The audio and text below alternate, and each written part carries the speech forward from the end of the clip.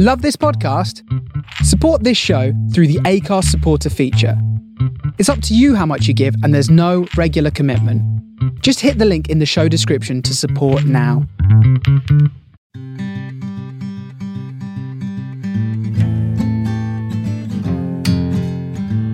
You're listening to Griefcast with me, Carrie Lloyd. How do we grieve for someone? How does it change and evolve as we get older?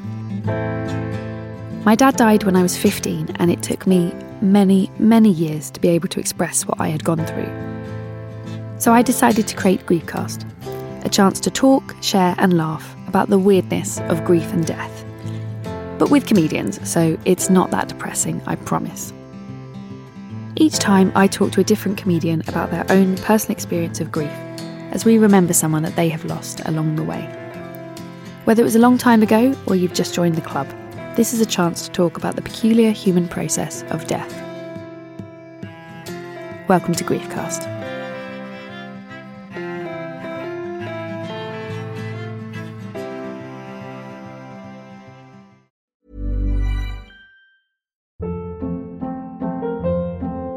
Hold up. What was that? Boring. No flavor. That was as bad as those leftovers you ate all week. Keke Palmer here, and it's time to say hello to something fresh and guilt-free. Hello Fresh. Jazz up dinner with pecan-crusted chicken or garlic butter shrimp scampi. Now that's music to my mouth. Hello Fresh. Let's get this dinner party started. Discover all the delicious possibilities at HelloFresh.com.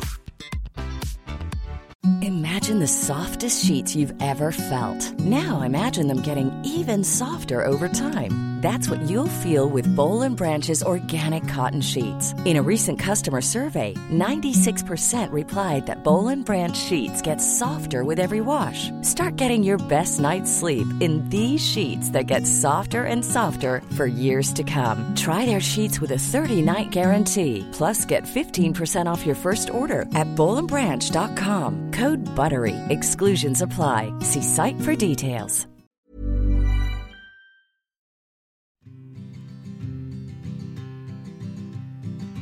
Hey Griefsters, I hope you're having an okay week. I'm recording this extremely late because, just for an update, she's sleeping, guys, my child, if you listened to last week's intro. But now I've got loads of work to catch up on and I have to do it late at night. What have I been doing? I can also recommend watching this season of RuPaul's Drag Race if you don't already. It's so good, guys. It's nothing about grief, but it's not like in the mood. Also, we have a live Griefcast come up. That's actually genuine information for you. June 6th, I'm going to be joined by Jeff Lloyd, Josie Long, and Camille Yucan as well. All amazing podcasters and comedians in their own right at the Underbelly Festival on the South Bank. You can head to their website for tickets, or I've been tweeting tickets as well. Do make sure you're following us on @thegriefcast. This week's guest is writer Eimear McLysaght. Eimear is the author of 2 incredibly funny, brilliant best-selling books with her longtime friend and collaborator, Sarah Breen. They've been hailed as Ireland's answer to Bridget Jones. Oh My God, What a Complete Aisling and the follow-up, The Importance of Being Aisling, are available to buy in paperback now. Eimear came in to talk to me about her dad. Welcome to Griefcast. I'm here today with Eimear McLysaght, who is one of the authors of the incredibly successful Oh My God, What a Complete Aisling, and the new book which is coming out very shortly, which is The Importance of Being Aisling. Hello. Hello, how are you? I'm good, thank you. Eimear, this book has like an amazing back history, doesn't it? Which of like how it became a book. What do you mind, if people haven't heard of it or don't know your story, what's So as you mentioned, I co-wrote it with Sarah Breen, who's one of my best friends, and we've been friends for I think about 18 years. We went to college together, we lived together in various places in Dublin. We're both from Ireland, both ended up in Dublin for college. And we can trace the origins of Aisling, who's the central character in these books, back to, we think, one hungover Saturday, sitting under blankets in our flat in Stoneybatter, which is a little part of Dublin. And we were wondering, like, who are the girls who keep the brown mascara industry going? That was like one of our first touchstones for this character. And we were like, you know those girls you see walking really fast to work, getting in their steps, building up their Weight Watchers points and carrying their lunch in like Brown Thomas, which is a fancy department store in Ireland, maybe the equivalent of Harrods or something here, Selfridges or and something, yeah. so you might buy something, a treat, and keep the bag, and then carry your lunch, and then you might also have your runners in the bag and have your court and change under the desk in work. And we kept attributing all of these characteristics to this character, and we were like, what might her name be? And we were like, Aisling. It's a good, solid Irish name. It's a name that might be misspelt sometimes, which is something Aisling would hate. Yeah. So, well, as I'm friends with who's done the show as well, Aisling Bea. Oh yes, of course. And she's in America at the moment, and they constantly like, welcome Aisling Bea. Yeah. Which of course you can understand why you'd go there, but And as an owner of an Irish name myself, I get a lot of Emma or Emmas, and it's fine. But so Aisling was born, and this was back in about 2008, so it was the days before group texts or WhatsApp messages, or really group messaging of any kind. It wasn't really a thing. So we were sharing this Aisling character with our friends, and we were all coming up with these amazing characteristics, like really specific stuff.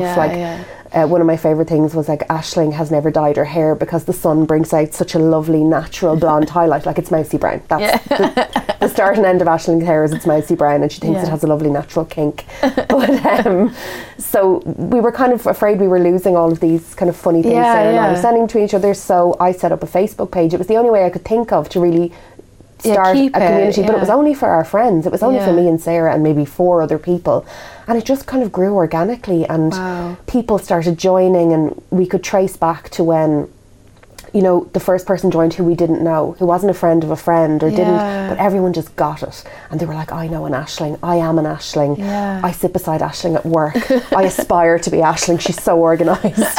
So that was 10 years ago, and fast forward, an Irish publisher approached us and said, we love this character, you've made her into such a well-rounded human being, would you write a book?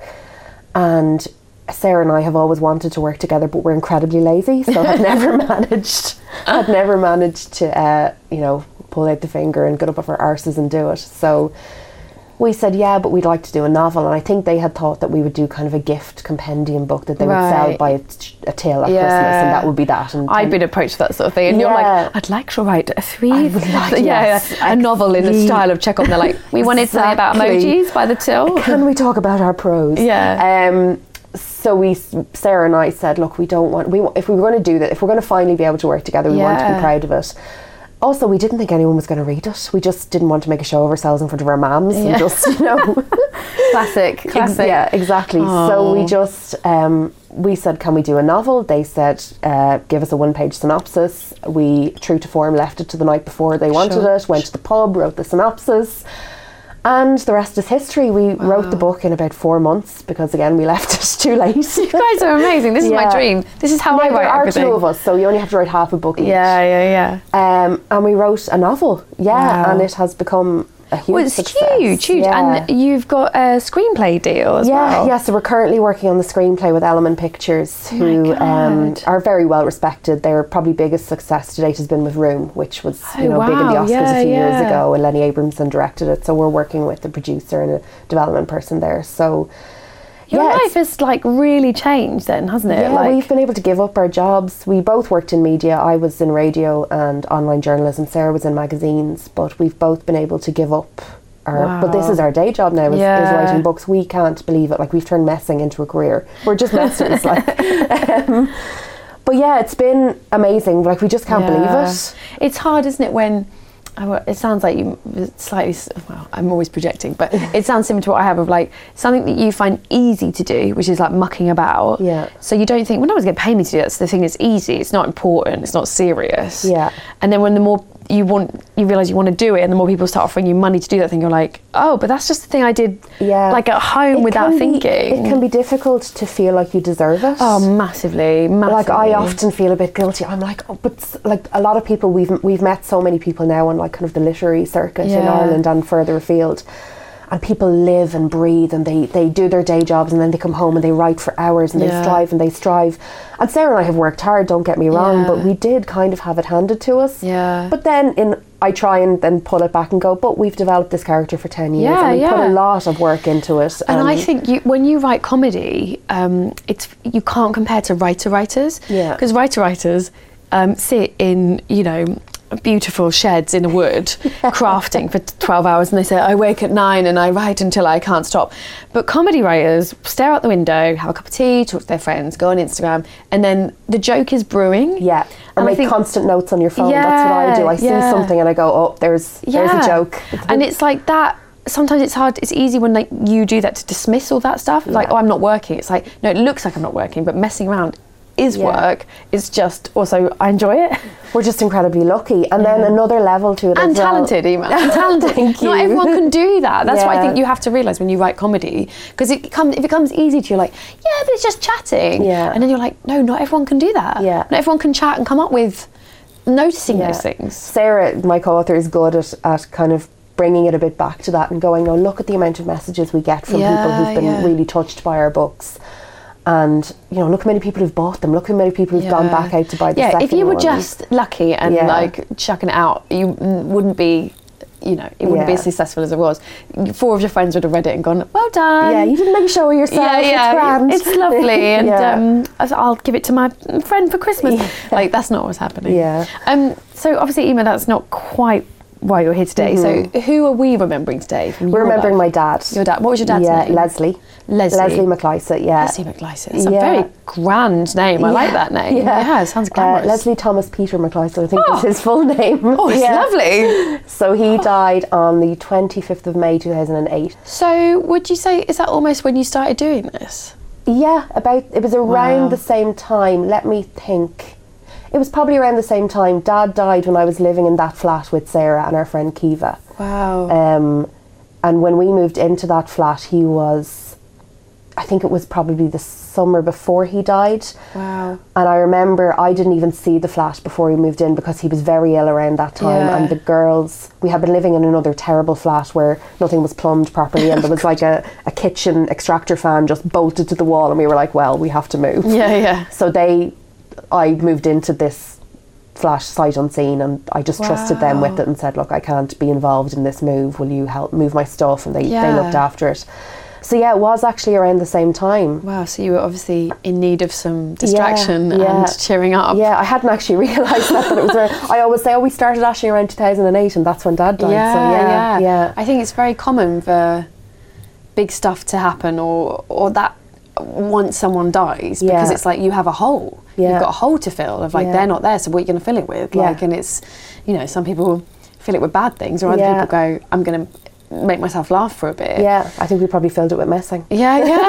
I love that you call it messing. Messing, yeah. It's lovely. Just big messers. That's so nice. Dossers, as we say in Ireland. Pissing around. Yeah, pissing around, So what did he die of? He died of metastatic lung cancer. So what I have since learned, having gone through lung cancer with a loved one, is it tends to start in the lung and then spread, and that's what ultimately kills the person. So it spread to his brain. Oh, God. So he was diagnosed, I think, around 2005, 2006 with lung cancer. Right, so it's quite a long journey. He was sick. It was on and off for a long time. Wow, that's hard. He was diagnosed with lung cancer after he had actually, what's really heartbreaking is he had given up smoking. So it was caused by smoking, years of smoking. He had given up smoking about 10 years previously. But it was too late, as is often the case with someone who's a very heavy smoker. And he would have started smoking probably in his early teens when it wasn't known that it was so bad for you. Then he was in the army where smoking would have been right. They used to hand them out, didn't they? Exactly, yeah. So, you know, I just feel really sorry for him. It wasn't, you know... But yeah, he was treated for the lung cancer and treated quite successfully. And then I learned kind of afterwards that you can't ever really treat lung cancer. Like it is, I think 95% of the time ultimately terminal. Right, you can just try and extend. But the longevity of the lifespan, you know, it's, you know, you can live for a long time, but it did ultimately spread to his brain, and that's what killed him in the end. Yeah. Which was really sad because often brain tumours like take the person away from you. They're not really the same. Compos mentis, which was the case with Dad for the last few months of his life, definitely. So when did it spread to his brain? Was that in 2008? Did it sort of... No, that would have been around, I would say, early 2007. So he just started to display odd behavioural characteristics. Him and my mum were living at home, you know, in our family home, and he just was becoming... His behaviour changed. He was ratty. and he was getting a bit dizzy and he just wasn't behaving. Yeah. You know, she was like, something's up here. And he went in for tests, and then I remember the day she rang me. It was actually around the time we were moving. She rang me and said, you know, something's wrong with Dad. He's taken a spill. He had fallen kind of over near the car and caused a dent in it or something. Wow. And she just got really worried, and so, you know, they went for tests and they confirmed, yes, it has spread to his brain. But, you know, again, they were very positive about treatment options and said, you know, chemotherapy is an option again, radiotherapy is you know, even more of an option. Wow. They do it to try and shrink the tumour in the brain. They try and shrink it, and actually surgery was an option for him as well. Wow. So he actually went through 2 brain surgeries. Wow. Yeah. And it was all in a very compact space of time. Like, it's amazing what they were willing to put him through in order to make it. They obviously had a lot of hope for how long he could live. Well, it's a difficulty with the medical world, which obviously they are amazing and they're trying to save someone, but there is that element of, I think when you are a family of a cancer sufferer, you sort of feel like, oh, they're fixing a car, like they just have to take that bit out rather than like you said, no, he's going to die. Yeah. We're just working out, if we do this, it might be longer. Yeah, I remember when I realised he was always going to die and nobody told us. Yeah. I was really angry. Oh, I think it's really hard. Yeah. Similar happened with my dad, that they offered him chemo. My mum she said, he's going to die. And they were like, no, we don't use that word, Mrs. Lloyd. And, you know, who knows? And she was like, I wish they'd said, yeah, he's going to die. We just don't quite know when. Yeah. Do you want him to go through this hideously painful and expensive for the NHS and debilitating for him treatment? Or do you want him just to fade away? Just fade away, yeah. And I think when you haven't encountered death in your unit, I think now, I maybe you feel that I'd be very different to it now, but when it's your first time, you're like, just make him better. What can we do? What can we do? Yeah, and isn't it great? Oh, he's doing better and we're getting good news. And like, you spend so much time in those consultants' offices, those lovely fragrant ladies with the shiny hair with the doctors' voices, and they're like, well, you're not doing very well today, are you, Leslie? Yeah. And you're just waiting for them to say, well, it's good news. Yeah. But yeah. And it's difficult. So I think I'm sure there's a reason they don't spell it out, because part of your brain just can't take it. Yeah. So they do sort of need you to get your head around it over that process of treatment. Yeah. And I suppose like 2 years out from him dying, or, you know, a year and a half, maybe they did think that they could give him another 5 years. Yeah, you just don't know, do you? But I feel like I would have liked to even know that the 5 years was an option. Like, I don't think, maybe my mother could correct me on this, I don't think we were ever told, or I was ever told anyway, that he was dying until 6 weeks before he died. And at that stage, it was obvious to everyone that he was dying, and he died 6 weeks to the day that they gave us. And then they said, this is it. And that was at the point where he wasn't in the room. You know, that when you get to the point where they're only telling, they're not telling the very sick person, they're saying, so this is what's ahead of you. Wow. I think I was kind of in denial. I was like, oh, maybe he'll rally. Yeah. Maybe he'll rally. I mean, it was never an option, really. It's really hard, isn't it? Because I can't get my head around how much of it is medical, the way of like always try and fix the body, and how much is a person being in denial and being like, oh, he's fine, he's fine.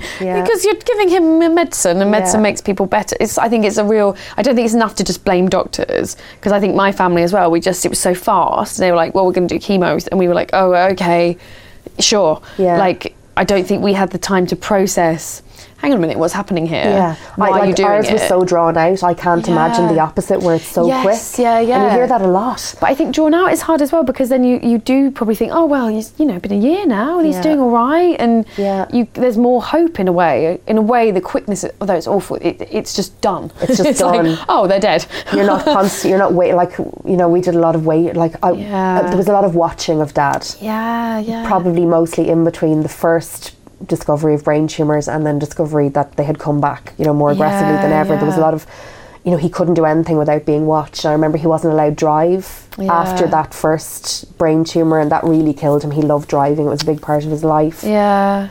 So yeah, it was a long period of illness, but at the same time I feel like I can distill it down into like 4 or 5 events almost, you know. Yeah.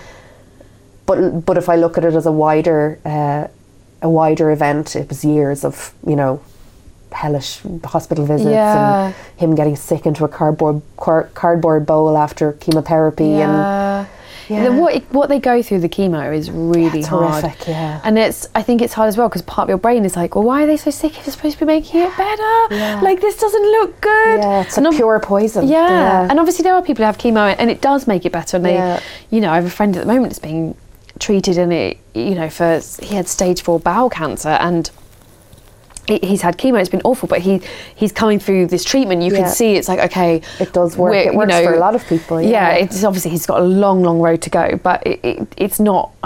What I'm trying to say is that I'm not saying chemo is bad. Yeah, it works, but it's really hard to know. Yeah, that it's such a weird treatment that's all you can do for cancer. Just poison someone. Yeah, although I do think even in the 12 years maybe since Dad had chemo, they've come on in leaps and bounds in terms of that's true, how they're able to manage people's side effects. Yeah, I mean, because I'm 20 years in and it was really dreadful then. I think they've put a lot of work into that, which is excellent. Good work, guys. Yeah. But I mean, the chemo gave us Dad for another year or so that was in radiation true. As well. So he had these operations and... these were massive brain operations. God, that must have been terrifying for you all. Yeah, they happened quite quickly. I feel like it was just like, okay, well, we need to move fast and we need to move now, and then it's suddenly, well, they're cutting into his brain. It's not good. It's nothing you want to hear, is it? You don't want to hear words cutting into brains. Yeah, and the hospital where they do it in Dublin is Beaumont Hospital, which is a big old institution, and it's got those kind of where the lino goes up the walls, and there's that smell, that smell of those old Victorian hospitals. Yeah, and those big chairs that are impossible to move, which seems crazy. Like, one of the things that actually I've written about in the book, because I have written about this experience in our books, was that chairs in hospitals seem so impractical in a place where chair politics are so important. Like, there's always 4 people around the bed and there's only one chair. And it's like, well, who gets it? Who's the most important? Who has to sit on the edge of the bed on the scratchy blanket? And there's always these big, massive armchairs you have to try and reef around beds. That's something a detail that really sticks with me is the bed and the chair politics. And when they're in the 4-bed, as in like 4 beds on a ward, and like there's one person with like, they've got all the chairs because their family love them, and someone with no chairs because no one visits them, and you're like, this is horrible. Or if you go into the hospital ward and somebody has more visitors than they're allowed and they're using all of the chair allocations, and you're like so much giving them the side eye going, have 4 chairs there, do you? Yeah, why do you need 4 chairs? Good of yourselves. Yeah, and those people look pretty young, actually. I think they could stand. They actually look fine. You could actually be in the day room if you really thought about it. Yeah, you could probably get up and walk, and actually probably good for the circulation. Loudly, are you okay there, Dad? Yeah. Oh my God, the passive aggressiveness of the hospital ward is really hard. My dad eventually got moved into a room by himself when he was dying. He was a room by himself, and I was really relieved because I found the ward very stressful. Very stressful. Yeah. And I always imagined, things like intensive care or people who are critically ill. You imagine Grey's Anatomy and a darkened ward with only spotlights and, doctors manhandling each other in linen cupboards and coming out fresh with romance. But no, a lot of critically ill people in a big hot ward with not enough chairs and custard creams on side plates. Like, that's the reality of it. They're doing the best they can, but it's important to break the Hollywood glamour of these situations. Yeah, it's often Dad actually he ended up in a nursing home when he was dying because his brain tumours were so debilitating to him physically. Wow. It meant that we couldn't really look after him at home, even though we really, really wanted to. And we actually battled to look after him at home, but we had to try and source, hoists and lifts and, night nurses. And, it's difficult. It's difficult. I had this with my father-in-law. My father was a very tall man. And he had, I don't think it started in his brain, but he died of it spread to his brain. And my husband was trying to care for him at the end, and it was so hard because you don't when someone's a big old man, they are heavy. They're really heavy, They are heavy, and my husband's a big guy as well, but it was like, I remember watching him struggle just to try and turn the bed and stuff, and it was like, I remember thinking, it's like trying to move a really old tree. Yeah. Like, that is heavy, it's got a lot of life it's lived, and it's not, it's really hard. I think we really wanted to bring him home because we knew he wanted to be at home. Like, at that stage, he wasn't, this was probably around the time we were told he had about 6 weeks to live. And the little bit of communication he could do was, I want to go home. I want to go home. And we just couldn't do that for him. It's so painful. I started to get choked up. But, and I don't think there was really space in a hospice. And also a hospice, I don't know, I don't have any experience of hospices because Dad went to a nursing home, but I think maybe they're for people who have a very short amount of time left, or perhaps are in a lot of pain. Whereas we don't think really, which is the one blessing, we don't think Dad was in a lot of pain from what doctors were telling us, and if they thought he was, they were like pumping him full of morphine and whatever, you know, it wasn't making any difference at that stage. So they suggested a nursing home, which is where he went, and he was only 60, so it was very hard to see him in a facility just full of people in their 80s and 90s who were there, you know, kind of naturally rather than because of illness. So that was difficult. It's so hard, isn't it? Because I think sometimes when you're not in your 60s, which I'm not, it's like, 60s is, you know, like, I think sometimes people don't realise that, like, that's the equivalent of being, like, a 19-year-old in a room with, like, you know, 45-year-old people. Like, you'd feel like, I'm a bit young for this. And 60 and you're some about 80-year-old. It's like, it's like, I'm a bit young for this. Yeah, so that was tough. And again, when he went into the nursing home, he was still aware that he wasn't at home. And he still used to ask, you know, can I, you know, home was kind of one of the only words he used to say. You know, that must have been so like, painful. It was awful. I remember battling with poor, you know, the Irish Cancer Society is, you know, the I think it's the Macmillan Trust here. It's a similar body. And they have amazing palliative care nurses. And I remember sitting in the kind of courtyard outside the nursing home going, no, we really want to bring him home. And she was trying so hard to explain how difficult it would have been for us to look. And she was like, and there's so many physical things you would have to look after. It would be very difficult as a family member. And I was like, we don't care. Yeah. You know, and we started preparing a room at home to bring him home to. And it ended up being the room where we waked him because it was, you know, freshly painted. It's so hard. And I think once they've gone into the facility, it's very hard to get them out. We managed to bring him home once from that nursing home. We had a neighbour who was a taxi driver, so had access to a wheelchair van. So he was able to organise to get Dad into a wheelchair. We managed to bring him home, and I remember my eldest brother said, you know where you are, Dad? And he said, home. And we were just, you know, at least he knew for that, you know, he had been home, but it was tough. It's so hard. It's so hard because I think it's a bit like home birth, isn't it? It's like that, like, you know, I would have loved a home birth, and I ended up with an extremely medical one, and like I needed it. And I think it's like, it's lovely if you can die at home, but sometimes you just can't. You just and can't. I think, of course, you feel guilty, like we didn't do it. But that was it. We felt guilty, and we just felt like every second he was in that nursing home, he was hating it. But then as those weeks went on, he was less and less aware of where he was. That's it. So. And also it's like, there's so many times in life where your dad might have asked for something, you would have been like, no, like, you know, I want to drive this car and I'm drunk. No, like, that's not okay. My job is I love you, is to say no to that. And I think it's hard sometimes not to you hear like I'm denying you, rather than like, no, I'm protecting you by keeping you in this nursing home. And you are as vulnerable as a child. That's why we protect children from sticking their fingers in plug sockets, even though they sometimes really want to.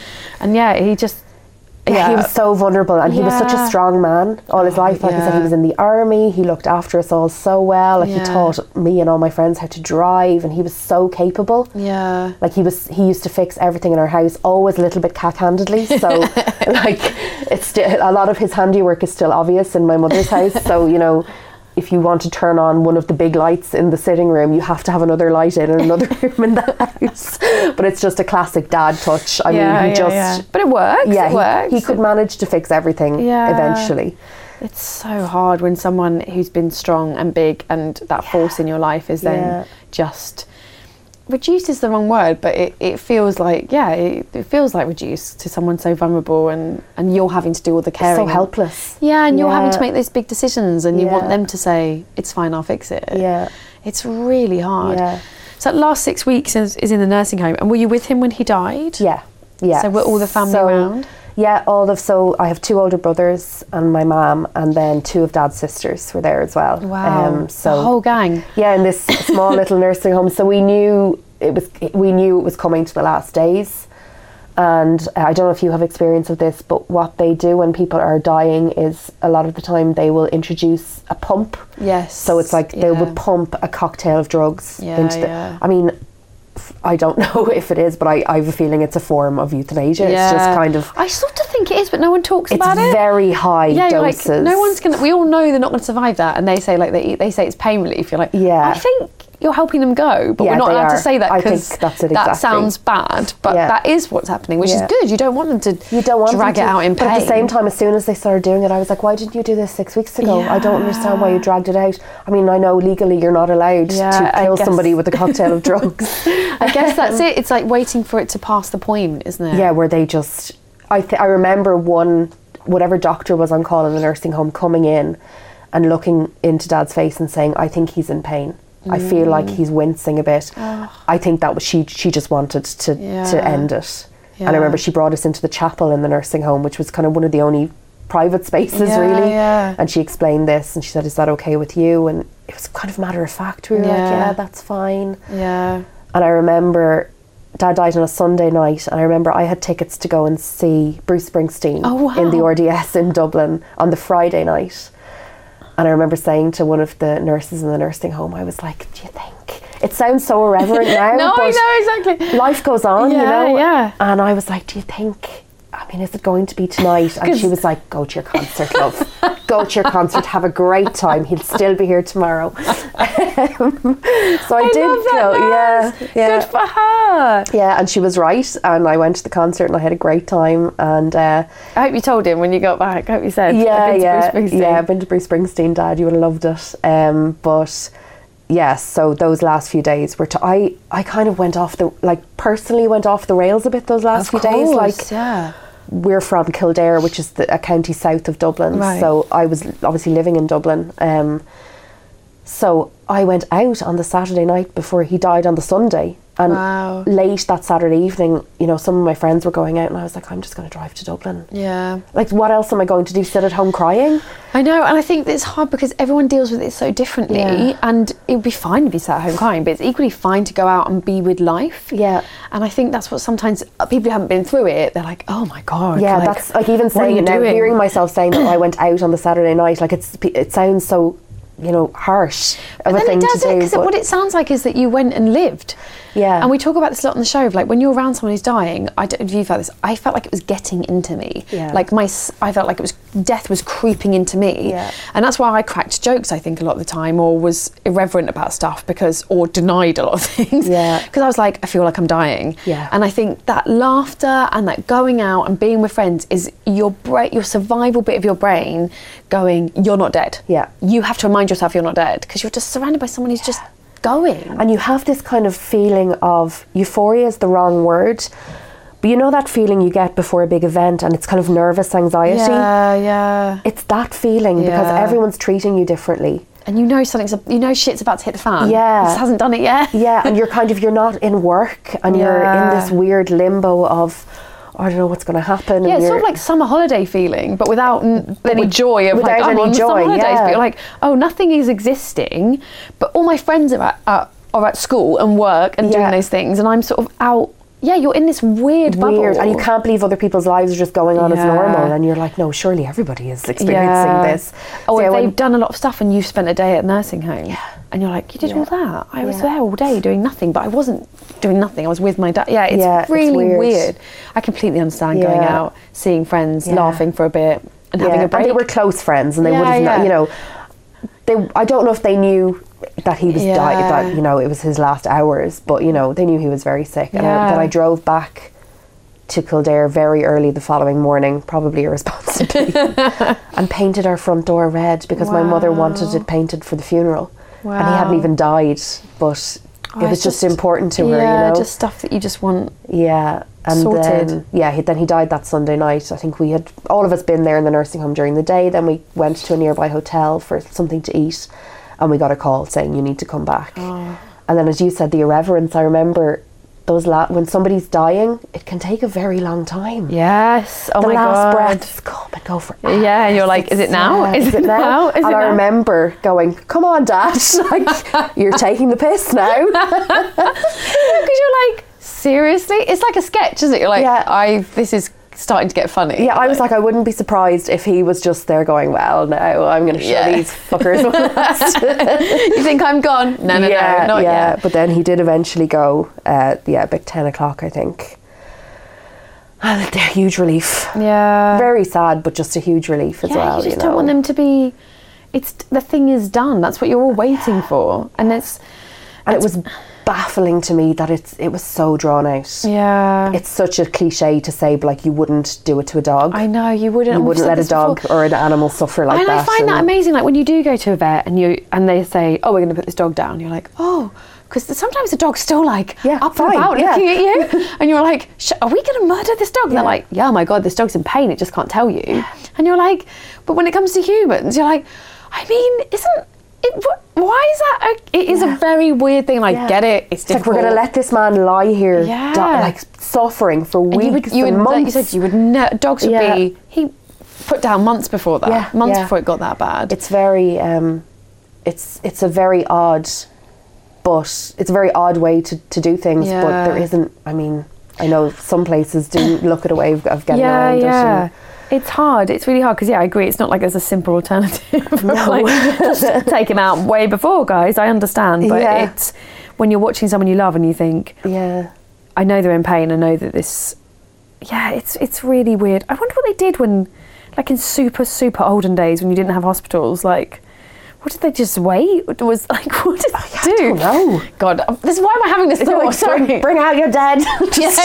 Did someone help you? Like, like the local lady in the village come round and probably just wouldn't have gotten to that point where you would have died a lot I guess sooner. So. You would have died sooner because you wouldn't you're right. You wouldn't have had chemo. You wouldn't have had anything extending it. Yeah. So that life extension is what we now have, but that obsession with that life extension can, I think, tip over into a slightly odd place. Yeah.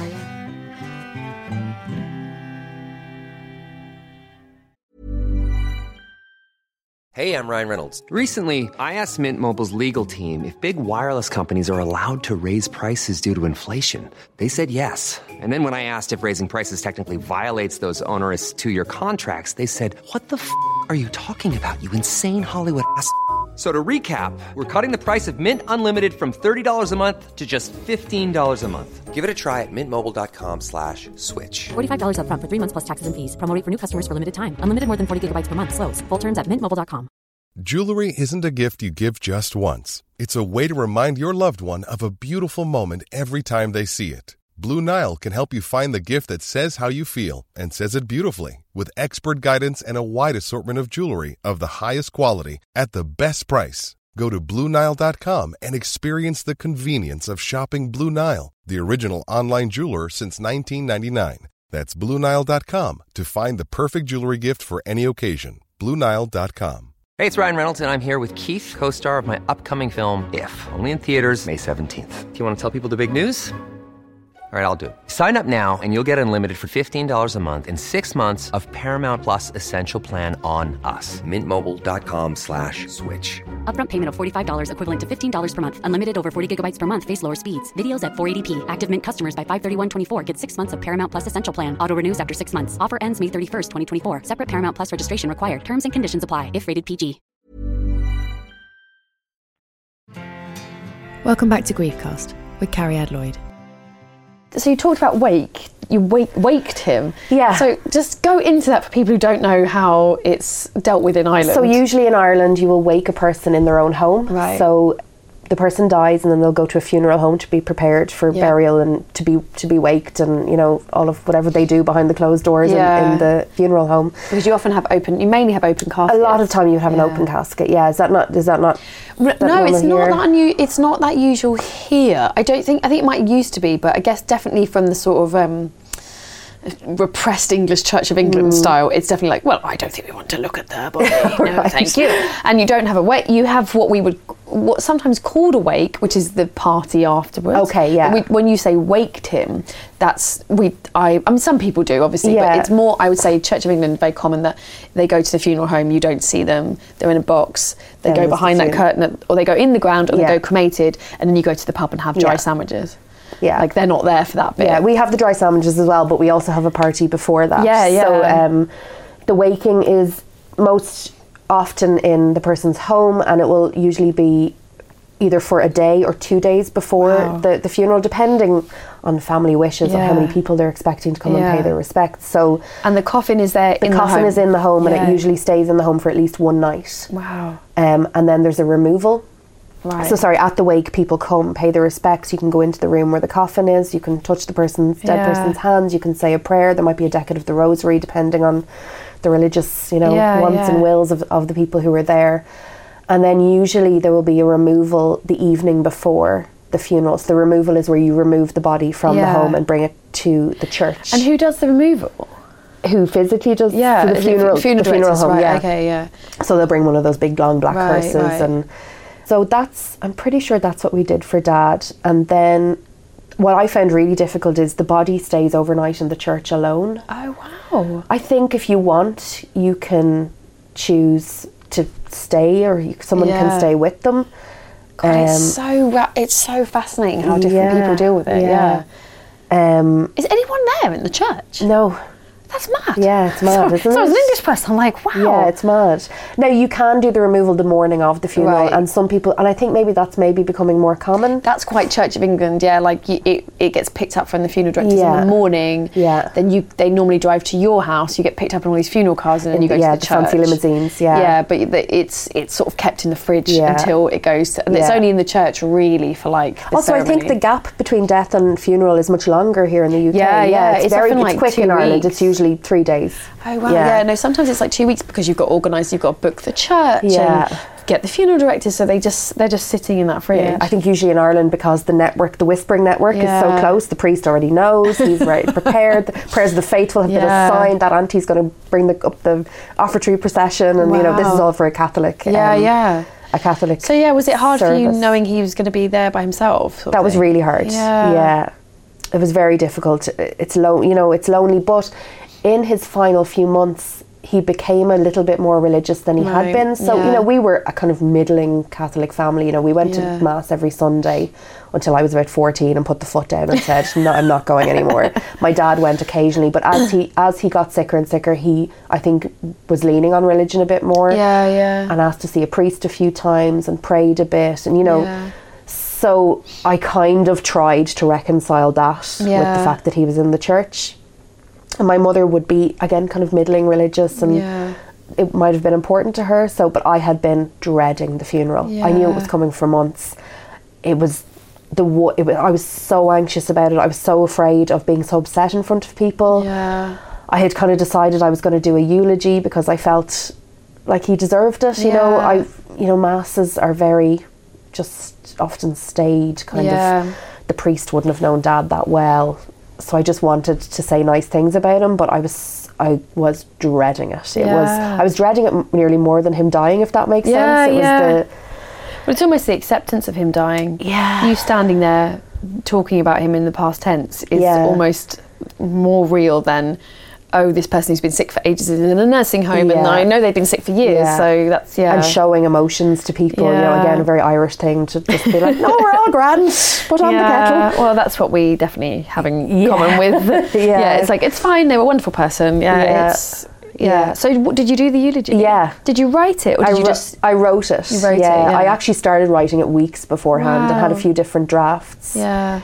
Just things I wanted to include. He had been in the army, that was a big part of his life. I wanted to mention that, and him and my mum were best friends, and we'd had this great dog growing up, and wanted to mention that, just all these little things. And also Dad loved music, and we wanted to play one of his favourite songs in the church, so we actually had to battle against the will of the priest, who said that it wasn't appropriate. What was the song? It was Forever in Blue Jeans by Neil Diamond. Oh, that's not like, I don't know, like something really rude or something. So I think the evening before the funeral in our house, maybe at before the removal, I think I had said, so Father, whatever his name was, we'd like to play a bit of music at the end of the ceremony, if that's okay. We'll bring a CD player, it'll all be fine. And he was asking what the song was, and we told him, and he was like, that might not be appropriate. And I think I was just like, well, do you know what, you can go fuck yourself. Because... Did you say that to a priest? Because I'd love to have seen that. I don't know if I actually said that, but maybe my face said it to your him. face must So have I enlisted one of my really good friends, Deirdre. I said, there's going to be a CD player near where you're sitting, so when I give the nod at the end of the eulogy, I want you to press play. Oh, this is amazing. So you stealth, you were like, sure Father, sure babes. I was like, okay, well, we'll see what happens. I love this. This is proper, like, You pay it, babes. I'm gonna do what I want. Yeah, he must have known. He must have known. I remember him sitting in his throne on the altar with his lips pursed while my little nieces danced in the aisles like money talks. And every time I hear the opening strains of that song, it catches in my throat. I'm like, I've talked about this before. The end song at my dad's funeral was this Frank Zappa song, Peaches and Regalia, which luckily is a really obscure Frank Zappa, so I don't hear it very often. Okay.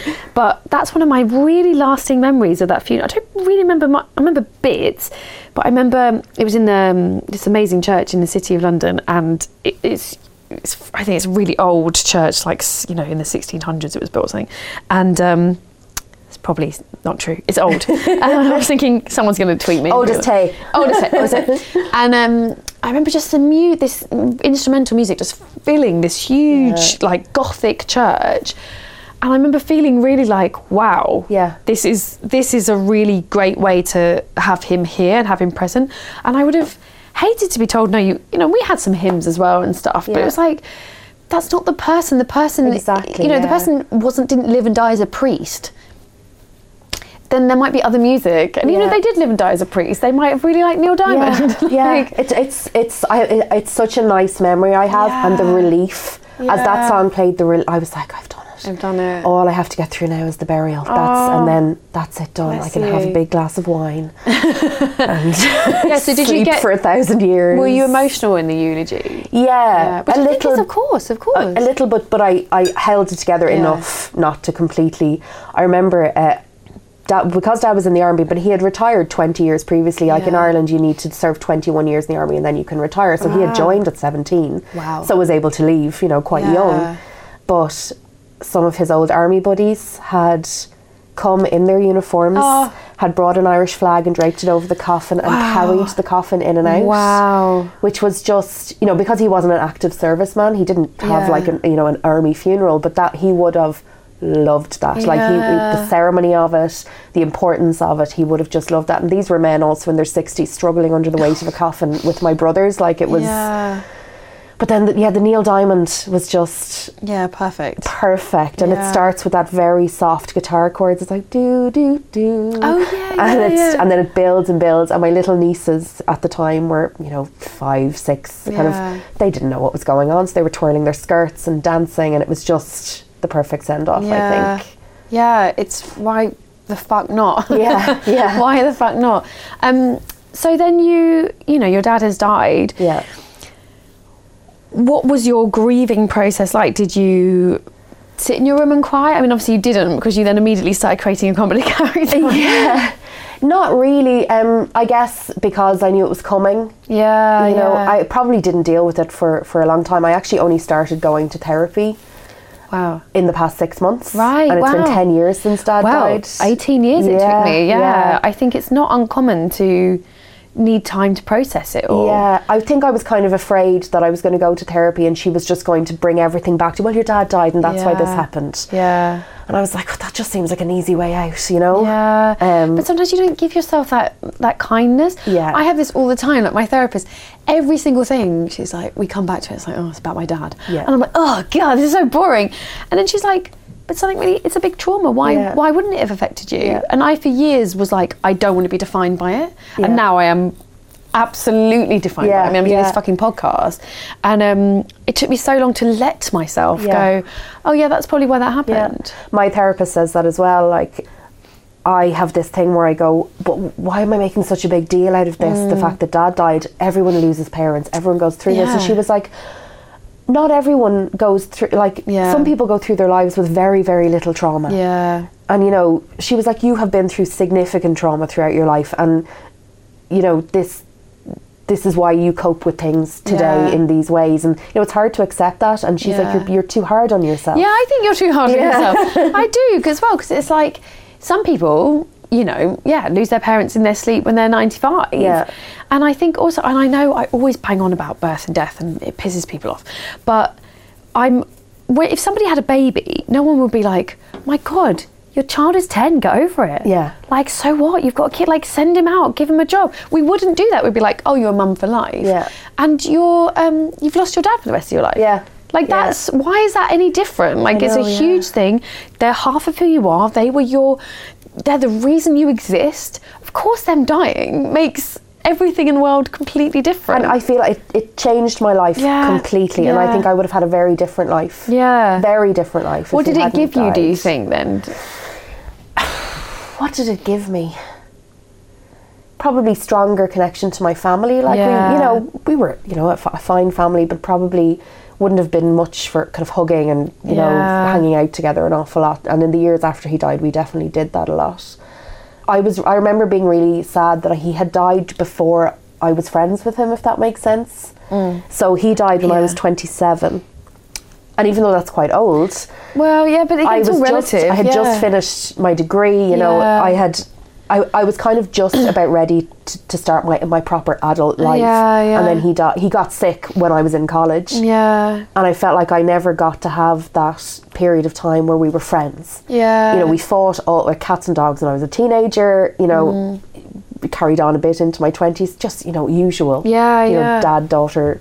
Oh, God, But, yeah, I felt really sad that I'd missed out on the chance of being his friend. As opposed to his daughter. It's hard, isn't it, as well, because there's no way you can go back in time and tell that person, you should hang out with him, because you just can't, and actually that's the natural process. And, you know, I wouldn't say to anyone, I mean, I would say to someone, like, appreciate your dad, but equally you can't force it. You can't be like, right, we're going to sit down and become friends because you might die. Like, it doesn't work like that. No, it doesn't. But yeah, there's but I think we would have been good friends. And I know that he had a nice plan for his you know, the third act of his life would have been, I would imagine, a lot of travelling. You know, my mum was a teacher and she retired just before he got sick. You know, they had a great life planned out for themselves. It's really hard. And it's really sad, so...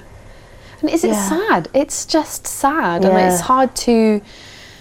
I've just found that so hard for so many years to just let it be sad and not let it be like, no, I don't want it, like, I don't want that. I don't want to be sad. Who wants to be sad? Like, I spend a lot of my time avoiding being sad. Yes, same. Like, same. If you work in even comedy, when I was coming here to talk to you today, I was like, oh, I feel like I might get sad.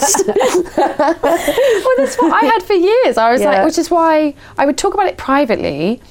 But the podcast, like, even now, I sometimes think, why did you do it? Because you don't like being sad.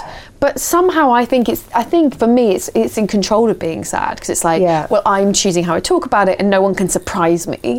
But in my family, my mum's from a very working class background, and I maybe it's unfair, but I do feel there's a slight working class thing of like, just get on with it. Brush yourself down. Worst things happen at sea. Like that, all that attitude of like, don't be sad, don't be sad. The worst thing you can do is be sad, which is like why we probably both work in comedy. But also why we're in therapy to deal with our sadness. And why I wrote about, you know, this is a bit of a spoiler, but wrote about, you know, my dad's illness and death in a comedy book rather than, you know, talking to my mother about it or, you know. How was it writing about it? Did you find it cathartic or? I did. It kind of happened by accident, you know. Really? As I said, Sarah and I got this book deal kind of handed to us. You know, we were approached, so it wasn't like we had written anything and went to a publisher with 40,000 words and said, you want us to write the other half or whatever. So we had these, you know, 80, 90,000 words to fill. And we had the character, but we didn't have much more than that. So they say, write what you know. So, you know, we started fleshing it out and it was like, maybe Daddy gets sick. And then it was like, maybe Daddy gets really sick. So, you know, what happened to my dad was he got sick, he got better, he got sick, he got a bit better, he got sick and he died. And that's kind of the what happens in the book. Kind of that's, you know... reading, I actually read back over some of it last night because I hadn't read the book in a while. And reading back over it, I was like, did I write this? Wow. I don't... You know, it's so concise and clear about what it was like in those months in the hospital. Because it was so fresh for you. So, well, it was, but it's just, like, I didn't tell my family that I was putting Dad's story into the book. How did that go down? It went down well, I think. Good, So, like, when I told my mum and me and Sarah are writing a book, and she was like, what's this, you know, book in inverted commas? She was very sceptical. She was like, and then I gave up my job. Oh, yeah, she didn't like that, right? Yeah. And she was like, apparently they're writing a book. I knew the second she got the book that she would know that that, you know, there were huge parts of both her and Dad in it. And there are. Dad, we always had cats and dogs at home, and Dad would always be like, oh, that bloody cat, that second cat, we loved it, like absolutely loved it. If it went missing, he was out, searching the hedges. And that's a big thing with, Aisling's dad in the book. It's always the bloody cat, capital B, capital C. He's always sitting in his chair. So little things like that, I knew Mum would recognise instantly. Of course, yeah. And the first hints of Daddy's illness in the book come quite early, so I knew that she would know that was, largely based on him. And she just said that he would have been very proud of me. And I remember she said to a friend of mine at our book launch, I think she needed to write this. I think, she wouldn't say it directly to me. I know, that's such a wrong thing to say to someone else, and your friend is like, your mum said this. And then my friend reported it back. Yeah. I didn't set out to write Dad's story in that book. It just happened. And I find that so fascinating though, that you created a really funny girl when you were not feeling funny. Yeah. So it's almost like you gave yourself this little person that could be silly and funny and you could notice all this stuff about her, so you were not having to look, oh, I'm really sad and all this. Yeah. And then you made what happened to you happen to her. Yeah. And I think that's a real that's like a writer's way of dealing with something. Yeah. It's like, I can't, which to me, that's what I mean, it's funny. It's like, you are a writer, because your first instinct was like, I'm going to put this over here. Yeah. In the way that I would say I'm like almost a professional talker, because the way I've started processing is that I have started recording myself talking to people about it. And when people say, did you practice talking to people? It's like, what do you mean? No, I'm just talking. That's what I do all my life, is I've been talking about it. And I think that's fascinating that you gave, and you were able to control it and step back from it and look at it. Yeah, and I felt really sorry for Aisling, when it happened to her. In a way that you haven't been to yourself, maybe. Yeah. And one of the most rewarding things about the whole success of our books and everything has been the sheer number of people who've contacted us, and in particular who've contacted us about the Daddy storyline. Yeah. So many people have gone, I felt like you were in the hospital with me. Wow. How did you know that about the custard creams? How did you know that about the slippers under the... one thing that used to kill me about Dad was the slippers, the good slippers lying uselessly under the bed that he was never going to put on again. They bought in in case he needs them. And in his good going out pyjamas. Yeah. So, but that's been so rewarding, is hearing from people who it's really helped. And we've been accused by so many people. They're like, I thought it was a funny book. I was crying on the bus. Well, that's like this podcast as well. It's like, oh, it's comedy. And someone's like, I was crying. Yeah. I'm like, but isn't that life? Isn't life like you are laughing and you are crying? Yeah. And that's what I look for in... sound like a wanker now, but like what I always look for in art is things that move me and make me smile as well. Exactly, yeah. I'm not someone who... I don't like comedy where I'm just laughing. Like, I always want more, because I'm like, but that's not my experience. Yeah.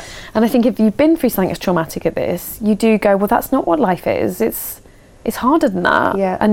And how great to mix the two. Like, and still be laughing. It's, it's a hilarious book. It's a hilarious character to still be having those lighter moments. Yeah. But people, they feel like they've been tricked because you made them think about death. Yeah. And they don't want to think about death. Exactly. And they just weren't expecting to cry. Yeah. It's quite funny, the number of people who were like, I was on the train and suddenly I was crying.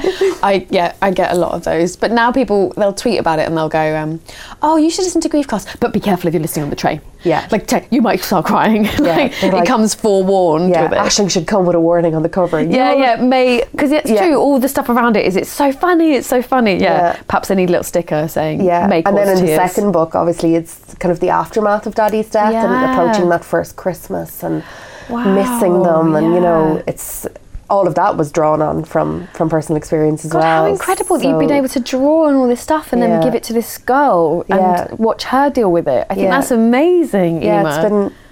It's been, you asked earlier, what did you get from his death, and probably that's what it has been. Yeah. I'm only sad that he's not around to see it. I know, that's the shit bit, isn't it? I know exactly how you feel, because you go, oh, this thing's doing well and it's really connecting with people, and I'm really proud that it's connecting with people, because I went through a traumatic experience where you died, so you can never see this. That's why this exists, because if my dad hadn't died, I wouldn't be sitting here talking to you. And I have Instagrammed about this, actually. I got invited to a fundraiser for PCUK, Pancreatic Cancer UK, that's what my dad died of. And Suggs from Madness had organised it because his sister-in-law died of pancreatic cancer, and they throw this amazing gig every year. They raise loads of money. And they invited me to come, and I was so excited, and I was, like a foot away from Suggs singing It Must Be Love. Oh, amazing. It was amazing.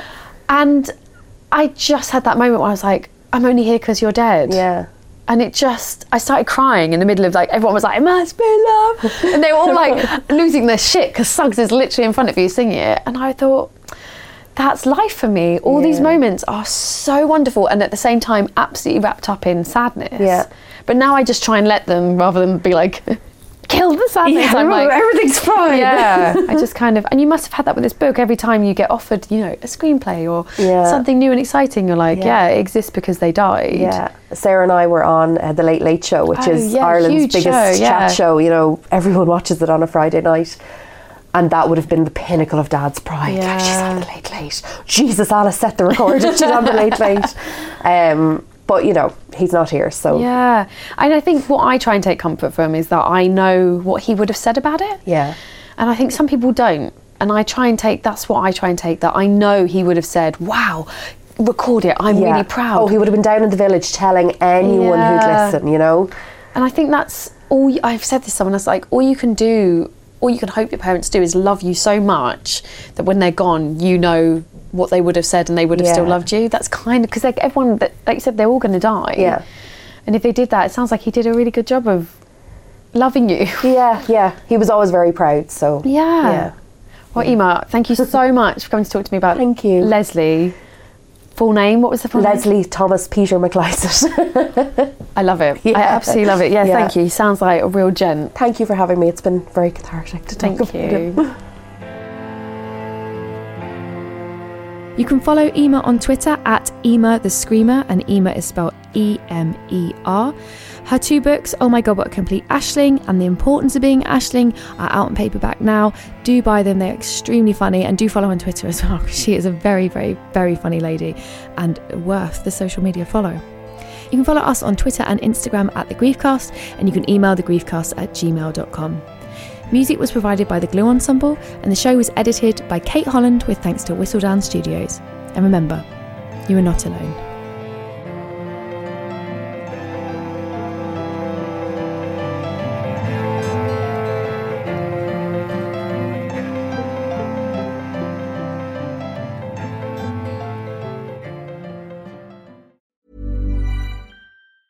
Ever catch yourself eating the same flavorless dinner 3 days in a row? Dreaming of something better? Well, HelloFresh is your guilt-free dream come true, baby. It's me, Keke Palmer. Let's wake up those taste buds with hot, juicy pecan-crusted chicken or garlic butter shrimp scampi. Hello Fresh. Stop dreaming of all the delicious possibilities and dig in at HelloFresh.com. Let's get this dinner party started.